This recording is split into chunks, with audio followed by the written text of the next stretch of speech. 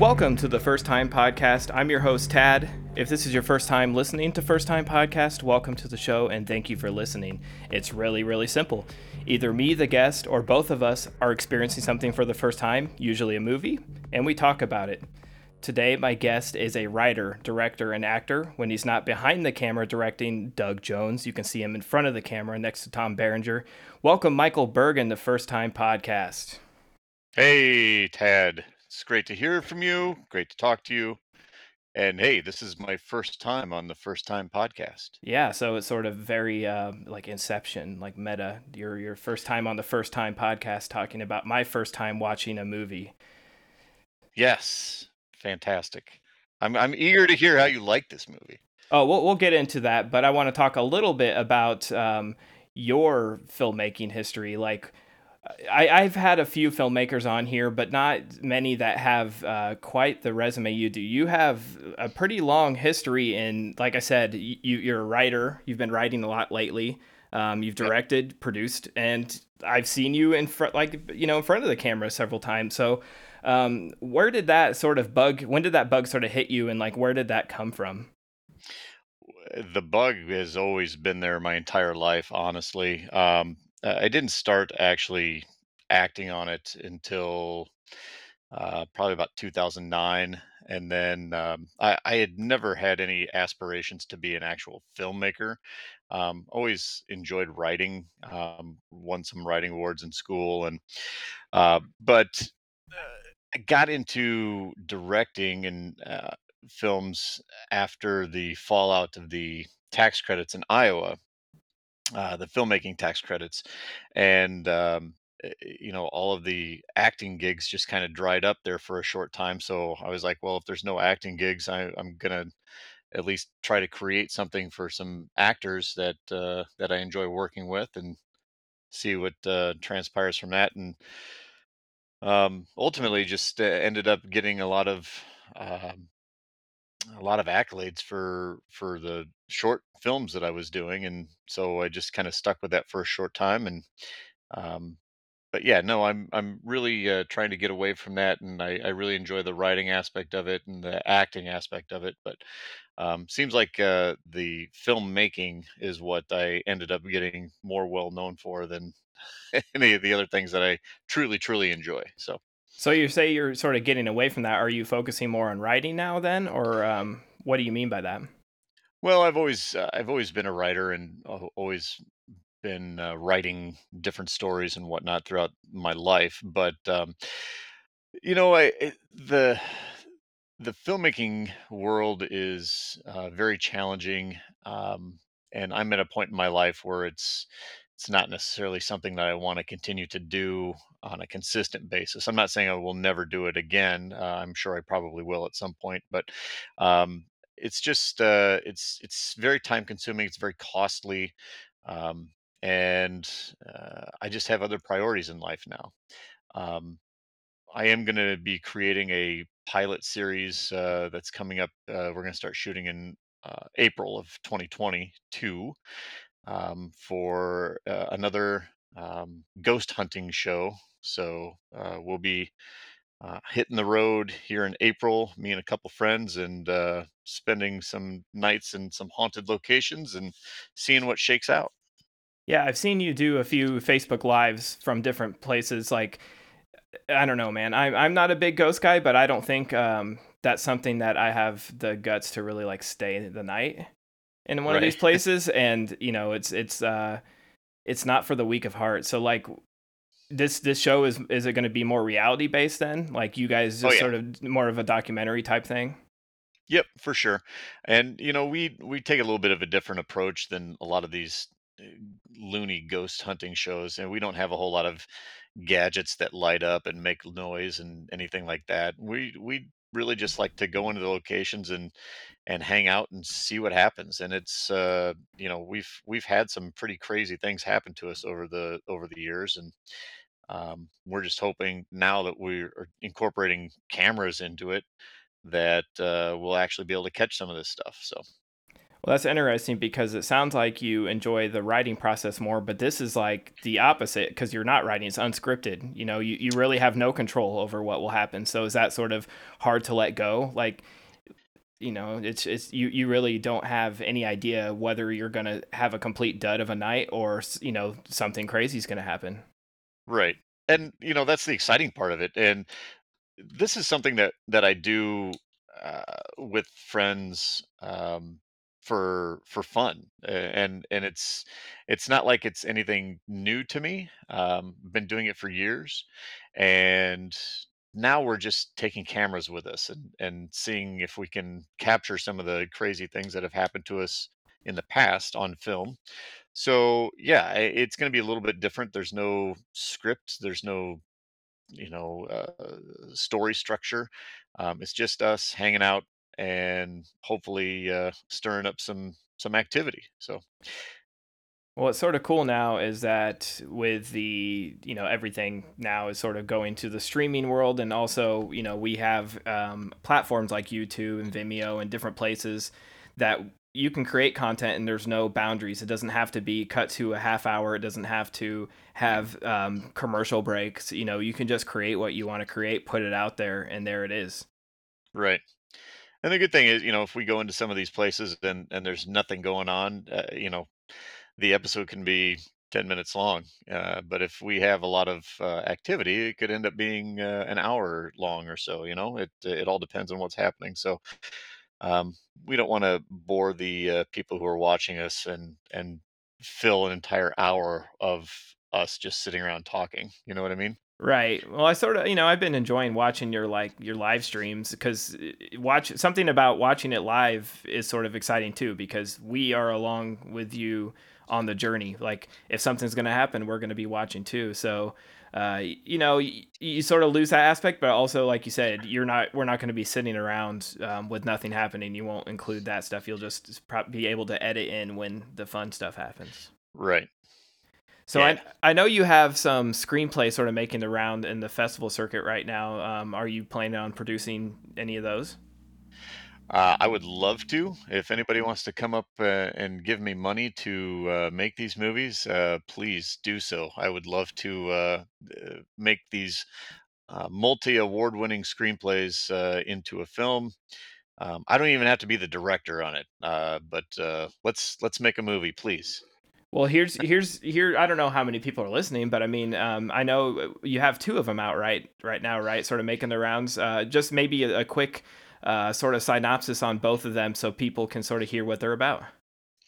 Yeah, the first one that I have is called Lockridge, and it's loosely based on actual events that happened in Iowa back in the early 1970s.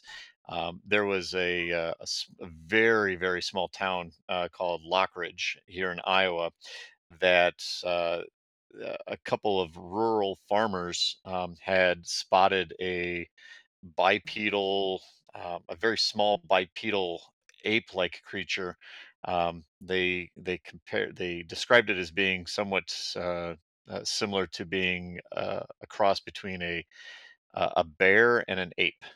So I don't know what that actually Yeah, looks because like, we but don't have bears or apes in Iowa, so no, contrary to popular belief, we do not. And so, I took that mysterious Iowa history and kind of cultivated it into a more action-packed creature feature. I changed the monster quite a bit. It's something that looks more along the lines of uh, the uh, the Chimera in the Relic, and um, maybe the Wolf from Brotherhood of the Wolf. okay. So it's much larger, much more interesting to look at, and very very strong. So and then the other story I have is called The Caregivers, and it's kind of I describe it as a supernatural drama. Ironically, it's about a an Alzheimer's patient.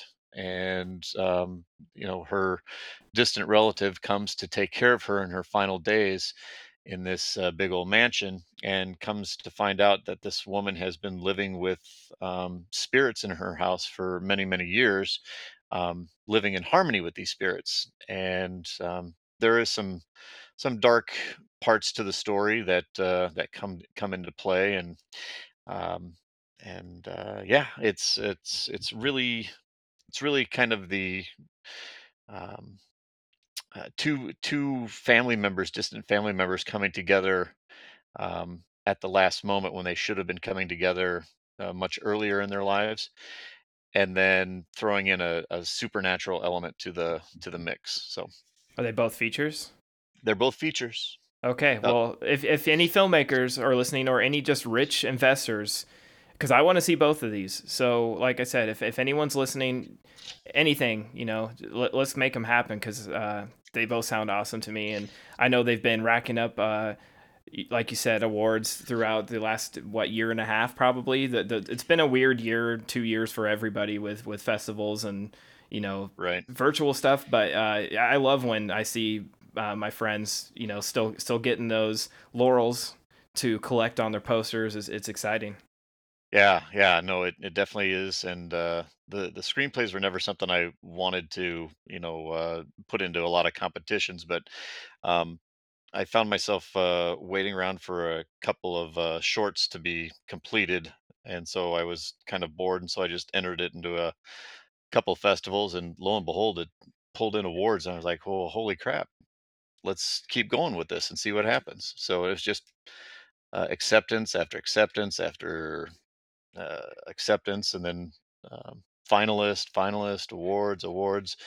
I never anticipated they would take off that well. So Well, that's awesome. I'm excited for you. Like you said, every time you post a new thank you. one, I'm like, oh hell yeah, another one. Like I've sort of just lost track of them. It seems like they've been rolling in quite a bit. But speaking of, and I don't want to talk about it too much, but these last 2 years, I always sort of bring up the filmmakers. It's been weird. Like for about a year, like nothing at all was happening, and now things seem to slowly be getting back into it. But what have you just sort of been enjoying like family time, or just I feel like it was sort of a forced break for a lot of creatives, but I've also heard a lot of people use that time to write. So Yeah, no, uh, I honestly, I kind of fell back in love with watching movies. I've been watching so many movies over the last 2 years with this damn pandemic, and it's really it's sad because for every 20 bad movies you watch, you end up finding one that you're just like, wow, that was amazing. That was really, really good. And those are the movies that really make it worthwhile to sit through 20 bad ones. So uh, yeah, I just I found myself watching a lot of stuff that I probably would have watched, but never got around to watching because I just had a lot of spare time, and it's been wonderful. And I feel like I'm a movie nerd and movie fan again. So yeah, you always seem to be doing like late night binges of just some of the. I'm like, where did he find this stuff, man? Like yeah, you're it gets pretty crazy. yeah, it seems like you're digging deep into the bottom of the independent B movie horror at times. But then, like you said, some of them you're finding are gems, and sort of is a nice transition to the movie we're going to talk about tonight, which is Little Fish. Oh, I love Little Fish. I have to ask you something. I'm not sure how. Is it scary? Yeah. So how long would you say you've been experiencing symptoms? Like a month. I can remember some things, but other things are just gone, like details. I can't do details. They call it NIA, neuroinflammatory affliction, and it can affect anyone. Like the man picked up by a fishing boat. It turned out he was another fisherman, couldn't remember how to steer his boat, so he decided to swim home. And then a pilot forgot how to fly. Listen carefully. If you are experiencing NIA symptoms, I need you over here.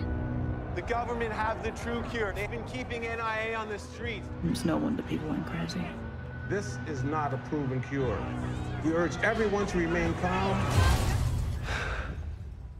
So the treatment, is it like a pill or? We'll be doing an oral cranial puncture. Sorry, what? The brain is separated into 4 major lobes. Think of it as clearing a clogged pathway beneath the lateral. Who am I? How old am I? What's my favourite colour?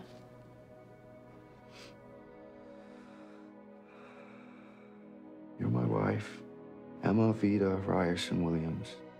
You're 28. Your favorite color is yellow. Do you remember meeting me? I remember a water park. What time of year was it? Summer. No. Winter. We had just bought a fish. When he first started to lose his memory, Jude kept it a secret. Just like everyone did back then. All these little pieces. I find myself wondering how to build a future if you keep having to rebuild the past. They say you can't forget feelings. And I still believe that. What is it? It's a fish? Yeah? Got it with you. Why do you tattoo fish? Jude, Yeah. are you okay?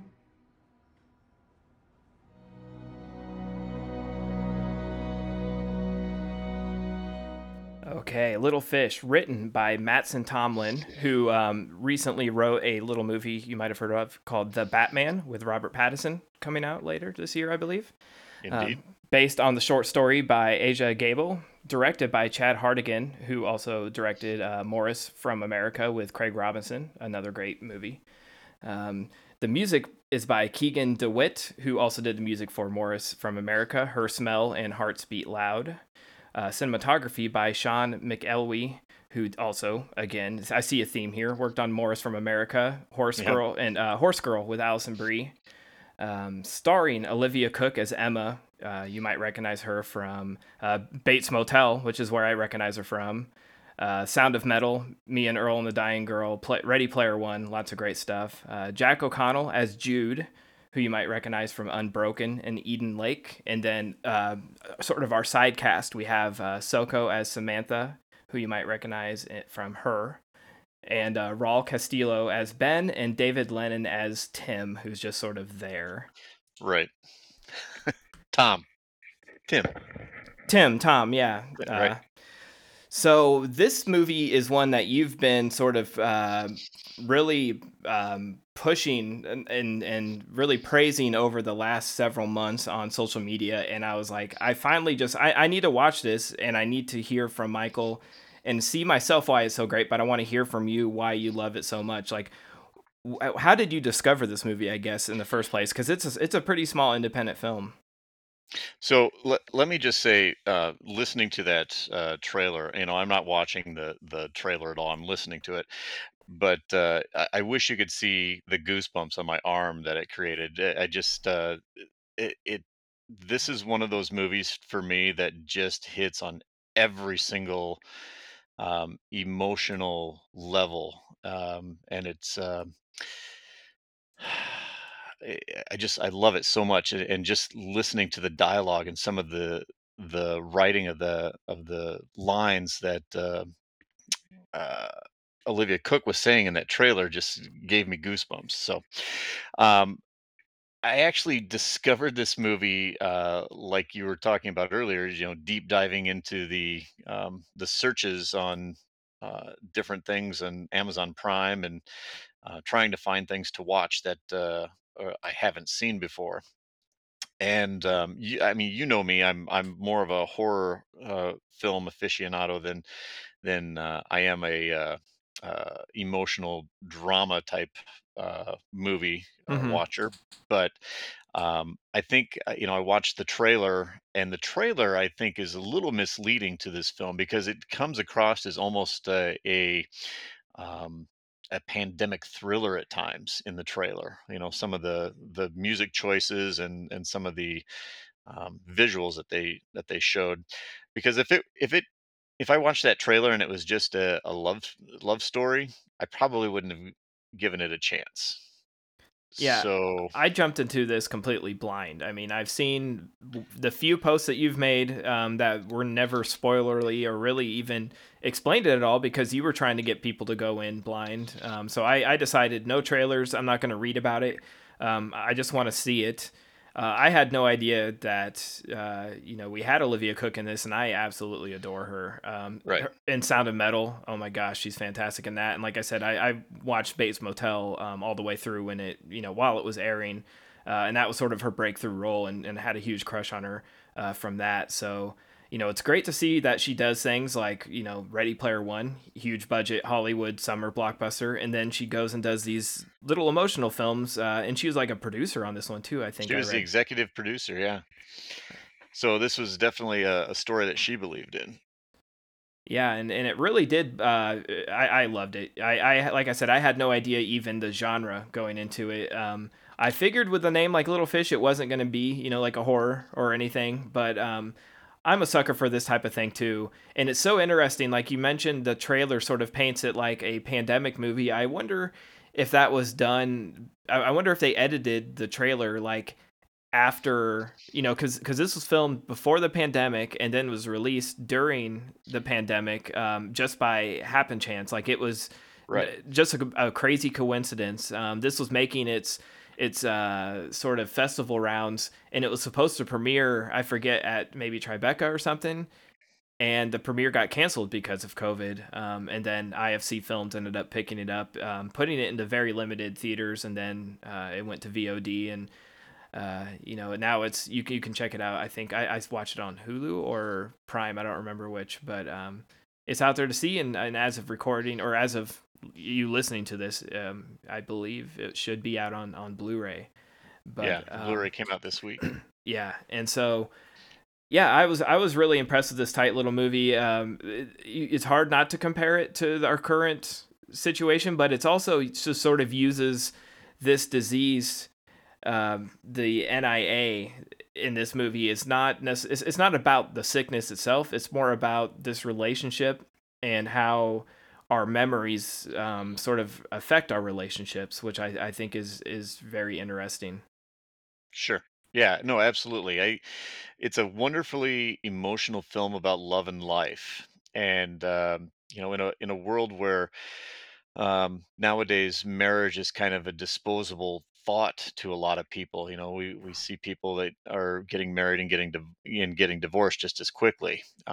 It demonstrates what marriage truly is, and that's the unification of two people into one person despite the difficulties that they face. um, in Little Fish, one of them is physically ill, but they both are emotionally affected by it. And just watching that slow and inevitable decline of Jude and the desperation of Emma to try to hold their relationship together makes it a truly poignant film experience.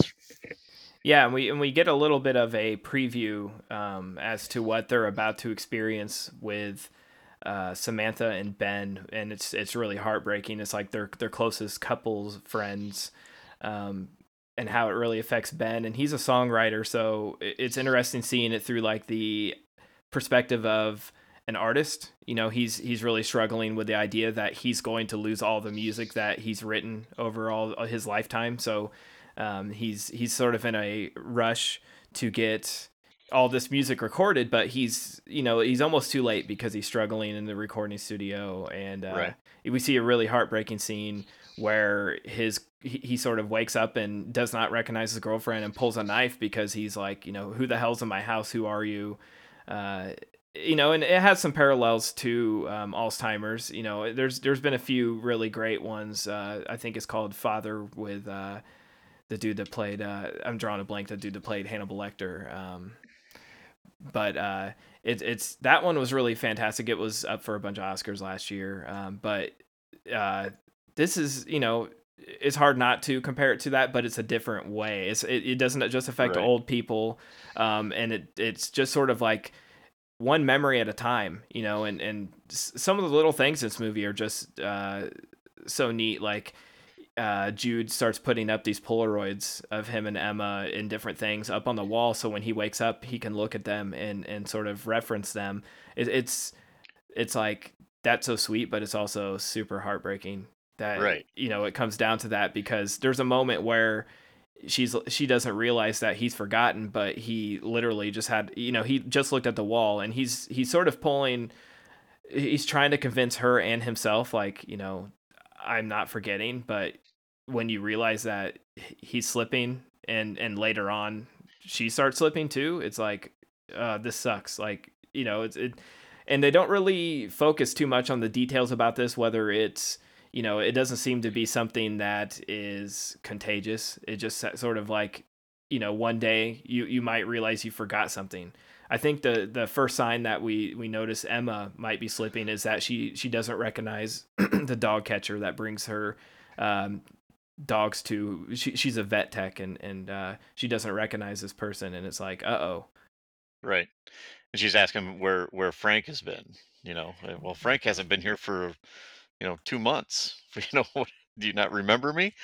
That was that was definitely one of the more blatant hints that she was starting to be affected by this as well. But I think the more that I've seen, and I've seen this movie probably like 5 or 6 times since I discovered it, and I think the more that you watch it, you pick up on a lot more little subtle hints earlier in the film that it's not just Jude that's being affected by this, but Emma is as well. Um, you know, there are times where she's questioning Jude.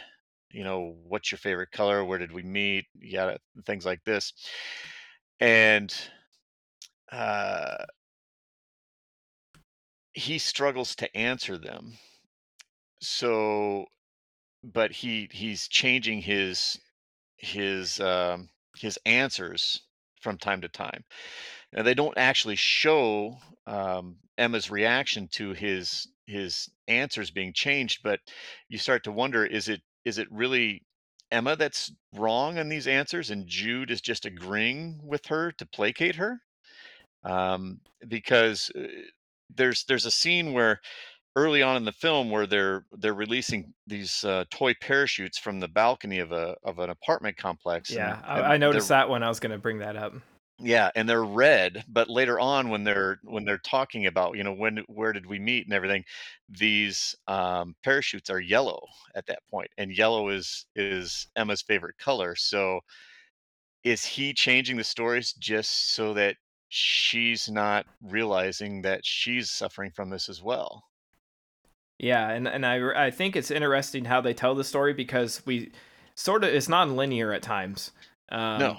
And it sort of plays tricks on our mind too, because at first, when we're just getting to know these characters, there's times where it's almost like a red herring, where he's talking about his wife, and it's like, oh wait, is he married? Then it's like, oh no, we're just looking sort of now, and we get flashbacks to when they met, and back and forth. Like when they first meet, she's with a guy, she's not necessarily happy with him, but she meets Jude, and they become a thing pretty quickly. And over the course of the film, we sort of jump back to like their memories, which isn't sort of a great way to tell this story, actually, because we're along for the ride. Like we have to sort of remember things too, so that we know whether he's slipping, she's slipping.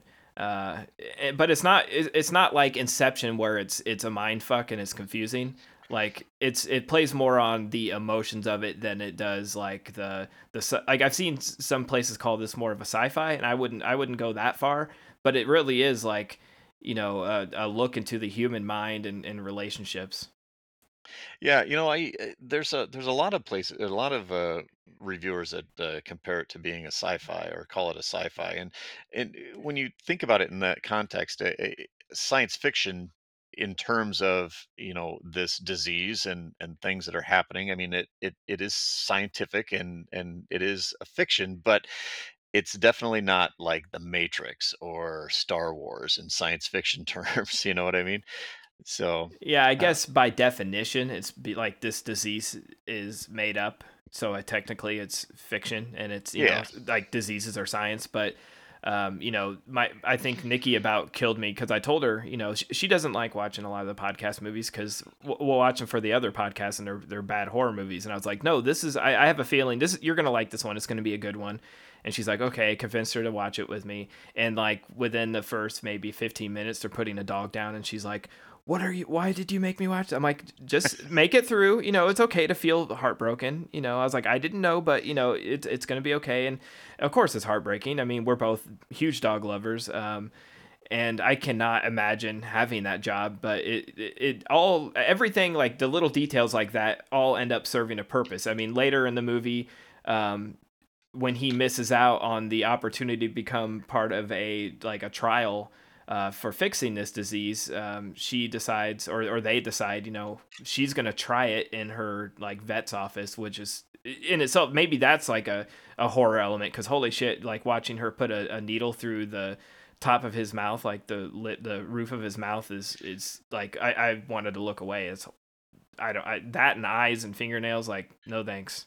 Yeah, no, yeah, that was definitely a difficult scene to watch. And, most people don't like watching needles being put into somebody's body, but even more so the roof of somebody's soft palate. It's definitely not a fun experience, I'm sure. But I mean, it's another big heartbreak and it's just so interesting because they have that discussion where she gets the phone call and they're ready to do this trial, and she gets the phone call and it's like he can't do the trial because they found drugs in the system. Well, he's a recovering drug addict, and it's like, well, I've been clean. What's he say for 5 years? 5 years. Yeah, and he's like, what's going on? Well, looking back, he ran into an old musician friend on the street. And he does not remember what they did, but it's apparent that they ended up, getting back to some old habits, and it's just like heartbreaking because it's not his fault, and he legitimately does not remember doing it. He slipped, and there's nothing. And now he potentially, and we find out he does end up pretty much, that's like the death note, like the procedure that she does in the vet's office does not end up working, and they just sort of have to wait for this to take over. Yeah, no, definitely. And he also wasn't real excited about doing the procedure to begin with. But then when it got to be to a point of desperation and he did want the procedure done, then it was, it was revealed he wasn't going to be able to do it. So heartbreaking. Yeah, and it's a movie that really, really leans heavy on these two. I mean, Emma and Jude, Jack O'Connell and Olivia Cooke.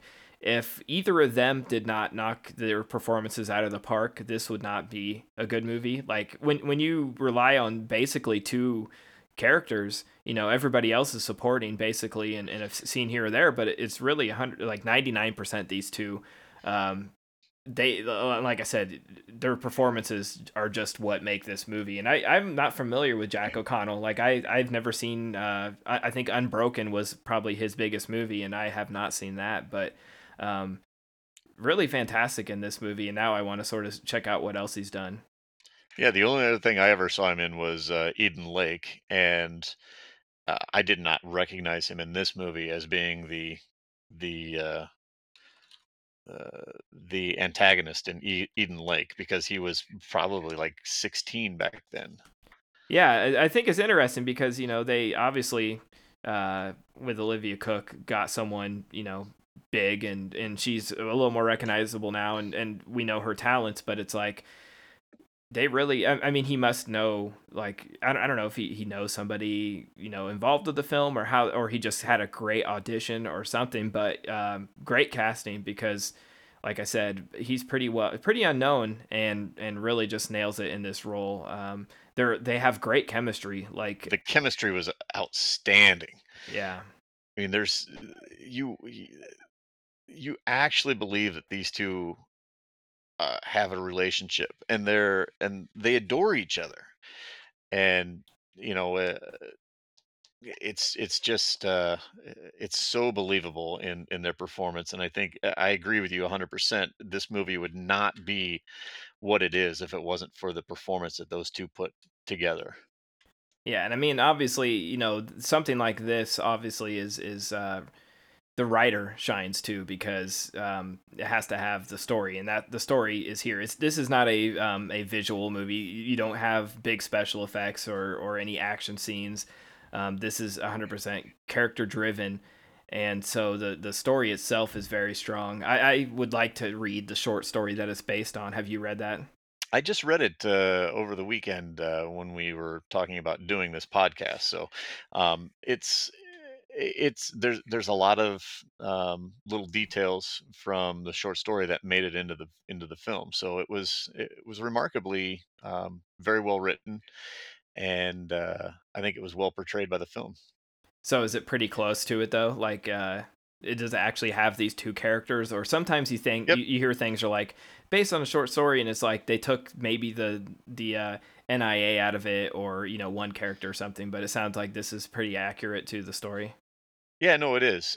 Even some of the little details about the marathon runner that forgot to stop running Oh is in it. yeah, that So yeah, I forgot about that. Because I've only seen this once through, and I definitely want. It's one of those I'm gonna be like pushing on all my friends who like indie film, because people are always asking me, this is sort of how this started. I get messages all the time. Hey man, like I have Prime, Hulu, Netflix, all this. I feel like there's nothing I like. Like I watched the first 10 minutes of a million things and I hate it all. And I'm glad I have one in my back pocket like this, because I feel like this will really surprise a lot of people. But that scene, there's the marathon runner who forgets to stop running. What else do we have? Like there's like 3 or 4 different stories of people whose memory just slips, and it sort of shows the effects of this disease. yeah, the fisherman who couldn't remember how to steer the boat, so he just jumped Oh overboard and yeah, decided to swim home. yeah, and they just found him. Like luckily found him out there floating. Yeah, and then there was the airline pilot who forgot to how to fly a plane. Yikes! Yeah. So then all the flights were grounded. Nobody could fly anywhere. Yeah, because you think about, obviously this is heartbreaking because it's breaking up a great relationship, but you think about how dangerous it can be. Just because this is the difference between like NIA and Alzheimer's, is that a pilot will not that has Alzheimer's will not just up and forget how to fly one day, while Right. he's in the air. That's not how that works. That's what makes it so scary. But again, they do a great job of making it so it's not about that. It focuses on our two characters, and that's what I think is a strong point. Is that sort of takes a back seat. And I don't know if this helped or hurt the movie, the fact that it's about a pandemic. It came out during a pandemic, because it seems like some of the reviews I was reading, people either thought that it was like inspired by the pandemic, or Yeah. they're like, I sort of watch movies to escape the reality of how shitty things are right now, and this brought them like back into that, so they didn't like that part, which is not the movie's fault. But it's just, like I said, I don't know if that's a good or bad thing, or if it just sort of evens it out. Yeah, no, the short story's been around for a good almost 10 years, I guess, and I know that they've been trying to make this movie for I think in an interview I saw with Chad Hardigan had mentioned that it was in process of being made into a movie for about 4 years. So this is something that was definitely going on way before the pandemic, in everybody's real life, and just luck of the draw, it got released around that time. So Yeah, can you imagine how they felt like they're getting ready for their big premiere at a film festival, and the festival's canceled because of a pandemic? Their right, pandemic movie is canceled because of a pandemic. How is that's like the definition of irony, I guess. But yeah, totally. oh man, but yeah, I really loved it. I'm on like a great streak. I've been doing this podcast for over a year now. I sort of started it because of the pandemic, and I have yet to find a movie recommended to me that I didn't really like. And so, I guess congrats on keeping the streak going. I figured I would like it. That's why I reached out to you. I was like, I want to watch this, so we might as well get a podcast out of it, because I figured with the way you've been posting about it, you had a true passion for it, and that seems to be like something that you really do. Like, you champion independent films. When you find something you like, you make sure that it's known. Like, hey, everybody, check this out. It deserves more eyes on it.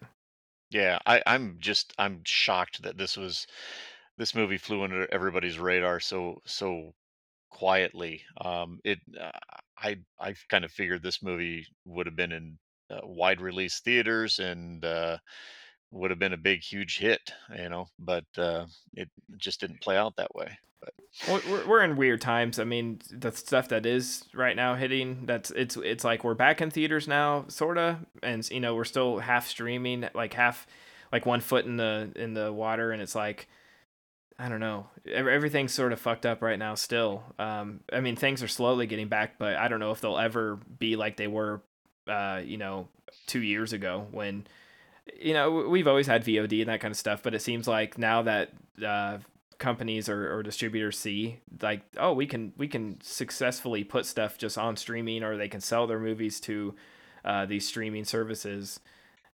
Physical media is slowly sort of dying out, but I'm still buying it. I'm still buying as many Blu-rays and 4Ks and everything, all the special features. Do you know if this has any, the disc has any special features? I'd hope a commentary, because that'd be very interesting. yeah, no, I'm not real sure. I mean, it's coming out from Shout Factory, so I'm sure there's probably um, some decent add-ons to it. But I'm not real sure. I'm eager to get my disc so I can figure out what's on it as well, and definitely would want to see a commentary or any sort of interviews that might come along with it as well.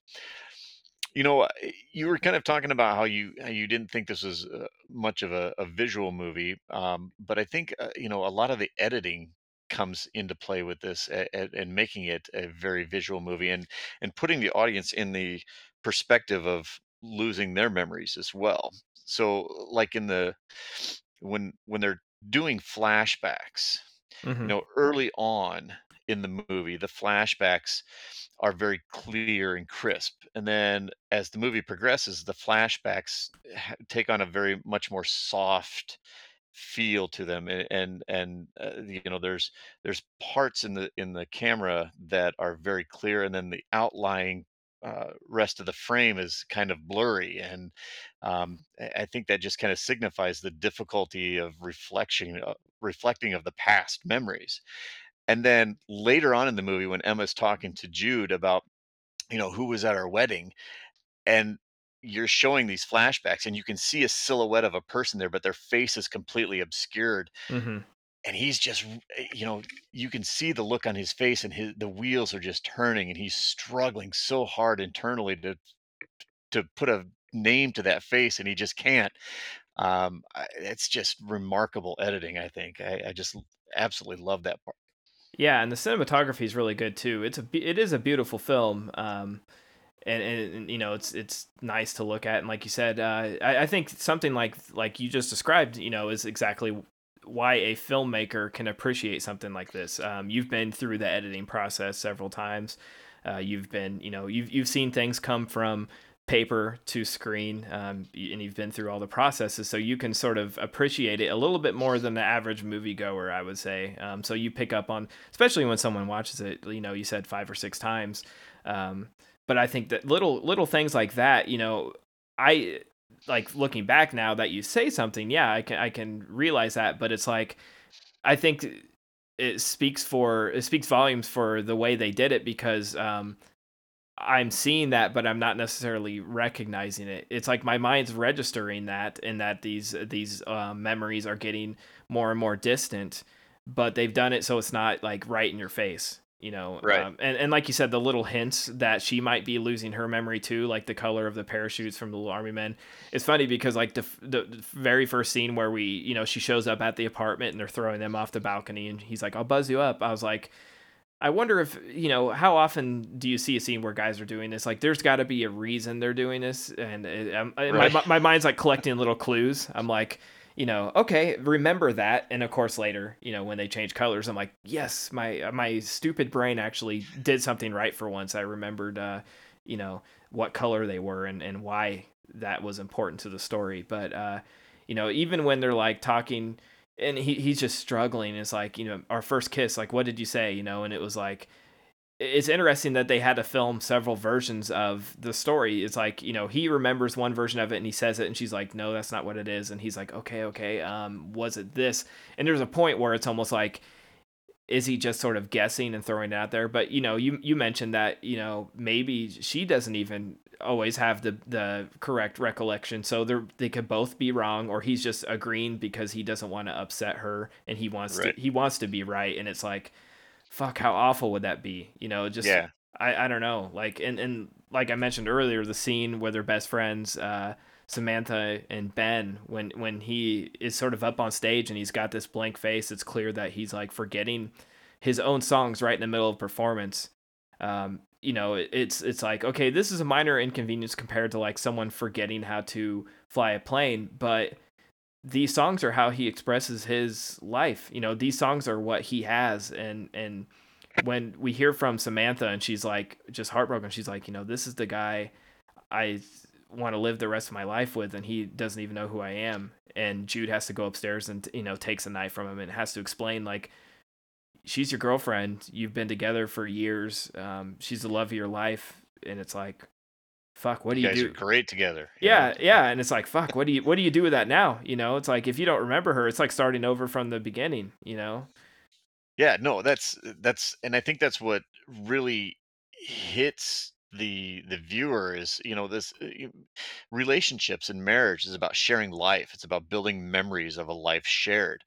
And then when you're losing that person, to me that is one of the scariest things in the world, is not being able to um, rely on that person anymore, or it would almost be like, them breaking up with you, and you don't want that to happen. It's they are, for no fault of their own, just becoming more and more distant, and it would be terrifying to watch that happen in front of you, and there's nothing you can do about it. Yeah. And I would say, and maybe it's a little dramatic, but I was just thinking, it's worse than death, because at least, like, I don't know, it's like out of your hands. And this, you have to sit and watch it, and they're still there physically.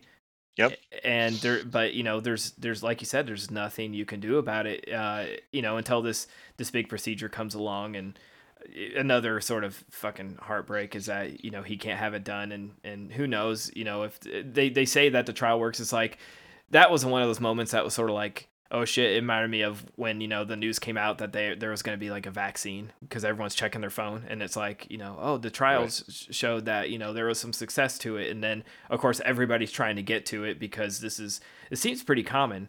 They don't actually, I don't think they actually say like numbers, but there's a scene where she's lined up and she's trying to sign Jude up for the trial, and people are sort of panicking. And I mean, this would have a major effect on society in general. Yeah, absolutely. It's scary in a way. Maybe that's where the sci-fi element is that it's sort of terrifying to think of what we would do in that situation. Yeah, no, absolutely. You're hitting the nail right on the head. You just lose everything that makes you.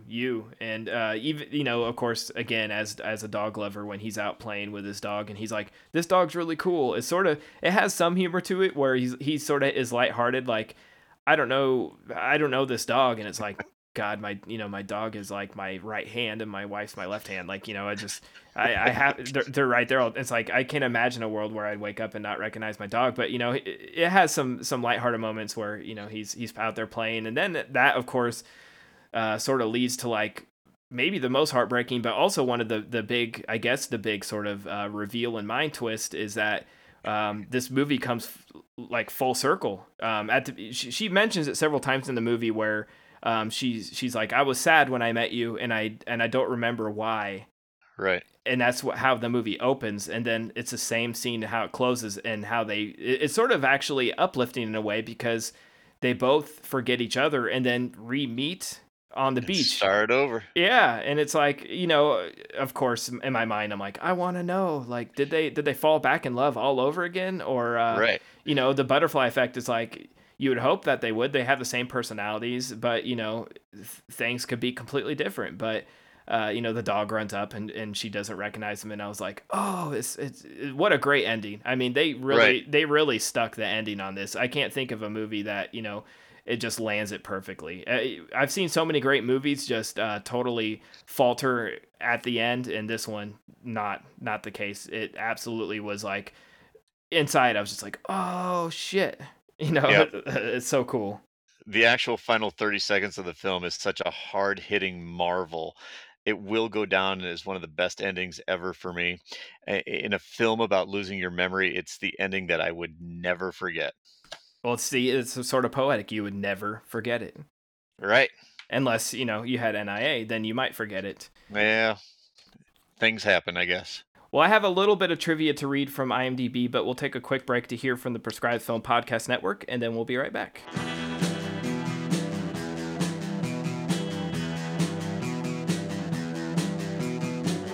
You're listening to the Prescribed Films Podcast Network, home to hundreds of hours of free podcast entertainment. The shows on this network all have a common goal: providing you with the best discussions about movies and other forms of entertainment media. The PFPN hopes to fill your earholes with audio joy. Visit our website with links to all the other amazing shows at www.thepfpn.com. Thanks for listening.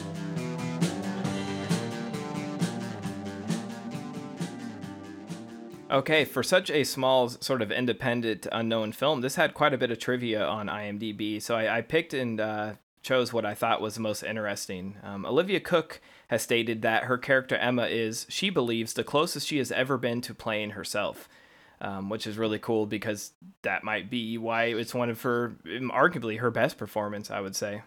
Yeah, sure. Out of everything I've seen, at least. I haven't seen everything, but she's fantastic in this. So I could, it's interesting that I don't know if that's, I guess, if she feels like she's playing the closest to herself, then she feels that chemistry is probably, where that comes from. Yeah, absolutely. You could definitely see the passion that she has for this character um, on the screen. It's remarkable the performance that she put out. So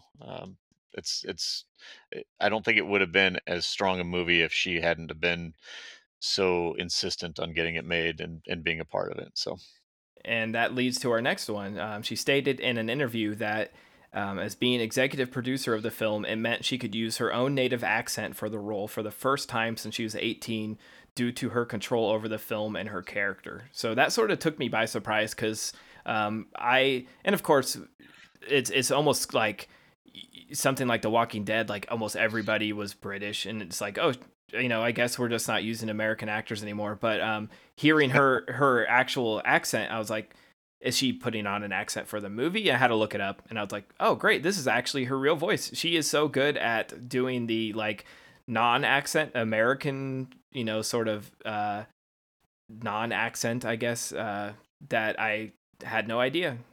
yeah, no, I've seen interviews with both her and Jack O'Donnell, um, and he's got a very strong British accent as well. So he definitely pulled off an American accent flawlessly in this film. Yeah, I didn't know that either until you just told me. When Emma calls her mom, the image seen on the contact profile is actually Olivia's mom in real life, Lindsay Cooke. Ah, I didn't even know that. Yeah, the fun little Easter egg in there. That's neat.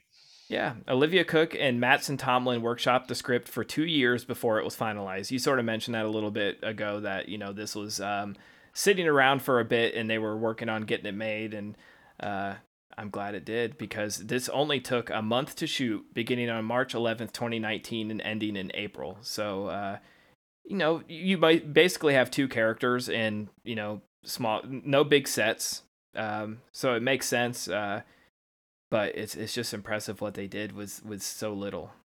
Yeah, absolutely. And I suppose there are a few scenes that are a little bit longer and but a lot of these flashbacks are just they're quick little shots. You don't have a lot going on with them, so it probably wouldn't take that long to actually shoot this. The main theme for the film, See You in the Dark, was written by the soundtrack's composer Keegan DeWitt and performed by Soko, who also stars in the film as Samantha. So Samantha is actually a musician. She goes just by Soko, the actress does, but she's also a recording artist, because when I looked her up, she actually, I think, had more music credits on IMDb than acting. Yeah, no, I'm not familiar with her music at all, but the soundtrack and the score in this film was phenomenal. And I've actually got a bit of trivia for you on the score. Watching interviews with Chad Hartigan, the director, he had mentioned that uh, the composer, at times throughout the film, as the film progresses, the score, he would take, it was the same music, but he would take an instrument out. So it's like you're losing your memory, you're losing part of Ooh, the score as well. So by the end of the movie, they had lost like half of the instruments that they were using to create the score. man, So I thought that was really remarkable. yeah, I mean, they really like spared no expense on the little details in this to make it what it is. I mean, and that's, I guess, the little details all build up to making, the big picture, which is just so cool. But it's absolutely a labor of love. You can tell from everyone involved. Yeah. Olivia Cook has stated in a recent interview that it was often discussed on set how strange it would be to have a pandemic like the one in the film as a reality, and then within a year of filming, the COVID-19 pandemic had hit. So mentioned that a little bit, but it's just crazy to think like the parallels, just sitting Yeah. discussing like, wouldn't this be awful? And, obviously a very different kind of pandemic, but sort of flipped everything upside down. And then near the end of the movie, as Emma is losing her memory, she has flashbacks. And this is what we mentioned earlier. One flashback is the little parachute army men that are thrown out the window from Jude's Halloween party. The flashback showed the parachute color is yellow, but earlier in the movie, the parachutes were red, sort of showcasing that we're, taking us along the ride for that memory. It's like, do I remember this correctly? Okay. Right. And the first kiss also was reversed as later in the movie, with Jude kissing Emma rather than Emma kissing Jude at the nightclub. Yeah, like I think one of them's going into like the restroom, and earlier in the movie, he's like, "Can I kiss you?" And she's like, "No, I'm with someone." And he keeps calling her boyfriend by the wrong name. I don't know if it was on purpose or to irritate her or just sort of be funny, but it was, Right. kept calling him Tom, or it was, his name's Tim. Tim. Yeah. Tim, that's worse. Yeah. So did you have any final thoughts on this one before we sort of wrap up? Oh goodness.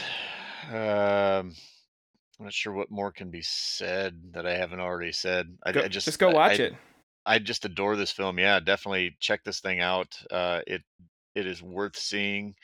It will definitely hit you. So where can people go if they want to check out some of your short films, whether it's something you've written, directed, and I know you are in some features and shorts also as an actor. Where would I point people to check stuff out? Well, if you want to see some of my short films, I do have a page on a channel on YouTube. Most of them are posted there. They're on Vimeo. Um, and then some of the bigger films I've been in, like The Experiment, is God, it's probably on Amazon Prime. I know the Blu-ray is out. Um, I was in Wonderland with Tom Berenger and Stephen Luke. That is out on Blu-ray. It's on Amazon Prime. So yeah, they're out there. If you go into YouTube and type in my name, I'm sure it'll pop up. Yeah, I'll make sure to link to your YouTube page. And also, I sort of ask my guests from time to time, especially when they recommend something to me, is there like one sort of big movie that might shock people that you haven't seen that's on like your watch list? Because on this show, I try to promote the positive side of the idea that you shouldn't be ashamed of not seeing something. You should be It should be celebrated because it's exciting when someone. Is there anything more exciting than showing someone like your favorite movie? Like when you find out someone hasn't seen, The Thing, it's like, oh shit, let's watch The Thing, and watching their reaction to it, it's like I wish I could live through them. So, is there anything that might surprise people that's on your list that you've never seen? Oh my God.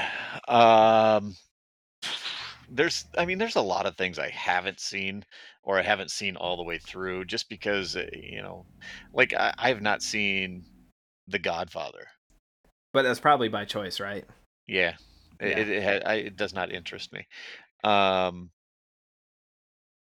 God, yeah, that's a big one. Um, I've not seen Gone with the Wind all the way through. Yeah, I mean, a lot of the classics, I feel like it's one of those things I always talk about on the show is like in the film circle, if you say that in like a crowd at like a film festival, like I've never seen The Godfather, people go, "Oh my God, like how you consider yourself a film fan?" And I hate that because it's like you've seen a ton of great stuff. It's just, different strokes for different folks. Like there should not be like something that people have to see. I hate that idea, and it's like that we have to. There's this list of films that if you haven't seen, you're not considered like a real fan, or the idea that people will even go to the lengths of being like, oh, I've seen it in parts, or it's been a long time, just to avoid getting that reaction. Right. We should all be like celebrating the idea. I had a guest on here that watched Jaws for the first time, and I was like, what's your favorite Spielberg film? And he's like, well, this is the first one I've seen. And I'm like, what? I'm like, that's fantastic. Like, let's watch them all. Like, come over right now, bring your pajamas, and let's just go through his whole filmography. I love, like, you're my new best friend. I want to show you everything. Like, we'll build a blanket for it. We'll camp out in front of the TV, and we'll just Spielberg it all night long. I got shark slippers. Let's do this, man. I was like, you've never seen Jurassic Park? He's like, nope. I'm like, this is awesome. Like, good for you, and he's actually someone who's making films now. And I'm like, the idea, like, my mind sort of exploded, the idea that he's making films and he has no influence by Steven Spielberg. How cool is that? Like, yeah, that's pretty crazy. But yeah, like you said, good for him. The idea that you have to know all these films and have to have seen them all is ridiculous. You like what you like, and that's great. Everybody thinks I'm crazy for thinking The Shawshank Redemption is boring as hell. I can't get into that movie. I know I'm in the anomaly, but I don't care. I'll wear that badge of honor. So, I mean, I've tried to get through the first Lord of the Rings movie like 4 times, and I fell asleep every time. It's nothing, and I tell people, please don't attack me. I'm like, I want to get through it. And maybe it's been like 10 years since I've tried, so maybe revisiting now that I'm a little bit, I don't know if it'd be better that I'm older. Probably fall asleep even easier, but maybe it's just not my thing, and that's and it's not saying that's a bad movie. It's just that I can sit through some really bad direct-to-video horror shit that people would absolutely hate, but Lord of the Rings, and like I said, I get chastised for it every time I bring up that I haven't seen those movies. I watched my first Bond movie for this podcast. It sort of just blows people away, but that's what's sort of been fun about this. I get little indie films like this, and then I get to introduce someone to Jaws. We'll watch some weird horror shit. It's just all over the place. It's fun. Yeah, that would be a good time. Yeah, no, I've got a long list of obscure movies that nobody's ever heard of that are fantastic that I could give you, but things I haven't seen. There's a million things I haven't seen, and I'm all right with that. So. Well, the world's wide open. There's never a shortage of content, especially right now. So, none of us are going to reach the end of that watch list, but it's fun to start checking stuff off. And I really do thank you for coming on and introducing me to this little gem. Like I said, it's going to be one I keep in my back pocket and recommend to people. Anytime someone messages me, I'm going to be like, watch this. And then, I'll see them watching something else on social media. They'll tag that they're watching some other shit and I'll get mad. But, well, yeah, why did you ask me if you weren't going to listen to my recommendation? Yeah, happens all the damn time. They're like, well, that doesn't sound interesting. I always tell people, just go in blind, trust me. And if you don't like it, I'll give you your $3 rental back. But this one, you can find free on like I said, on Hulu or Prime. Check out Little Fish. Thank you, Michael Bergen, for coming on First Time Podcast. It's a lot of fun talking about this one. Tad, it was an honor. Thank you very much for having me. Hopefully, we'll be back at some point in the future. Yes, I got to have you back on because, like I said, you've seen a lot more than I have, and you have that list of films, so we'll have to check some off that list. Sounds great. Thanks again for listening to today's episode. If you enjoy the show, please leave a review on Apple Podcasts. A special thank you goes out to my friend Scott Schreiner for our intro and outro music. We'll see you next week on First Time Podcast.